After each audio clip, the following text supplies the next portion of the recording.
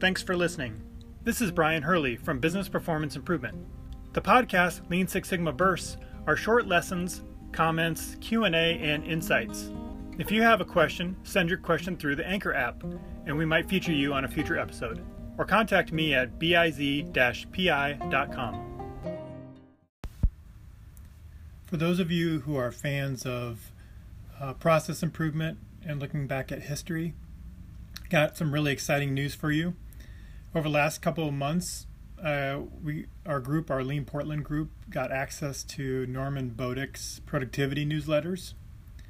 Basically, he gave me some 3-ring binders of the past letters from 1980 through 1993. And so I went through and scanned all those, and then also scanned them as OCR so that they could be searchable.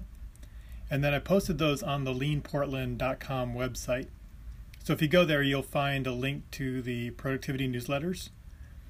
I'd really like to encourage you to check out some of the older ones and some of the newer ones, at least in the mid-90s. What you'll find, what I saw just kind of scanning through that exercise, was a lot of the same recommendations that you would see today about engaging your employees in improvement. Doing small process improvement teams,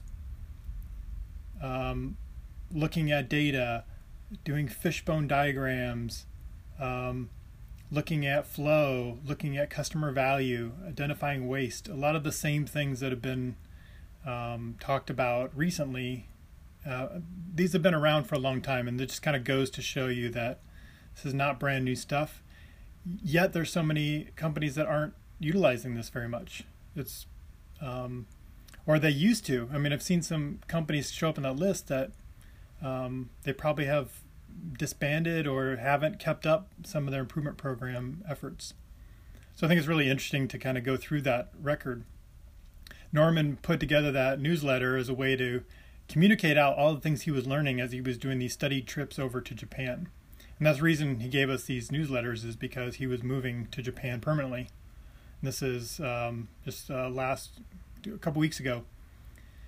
For our Lean Portland group, we invited him to speak back in 2017, and he did an interview with us. It's about an hour and a half long, and it's linked on that page as well, so you can check that out. We also just recently did a happy hour with him once he got over to Japan on the 1st of September. So I need to add that on there as well. So assume that will be up there as well. The other thing on that link, so I'll have links to individual newsletters, and they're about 12 to 16 pages each, but they're like short snippets of content. And then sometimes he has some longer topics, full articles in there. But on that page, you'll find a link to the Google Drive. If you click into the Google Drive, then you can search by keyword. So you can type in Taiichi Ohno or Shigeo Shingo or Ford, or put in a company name.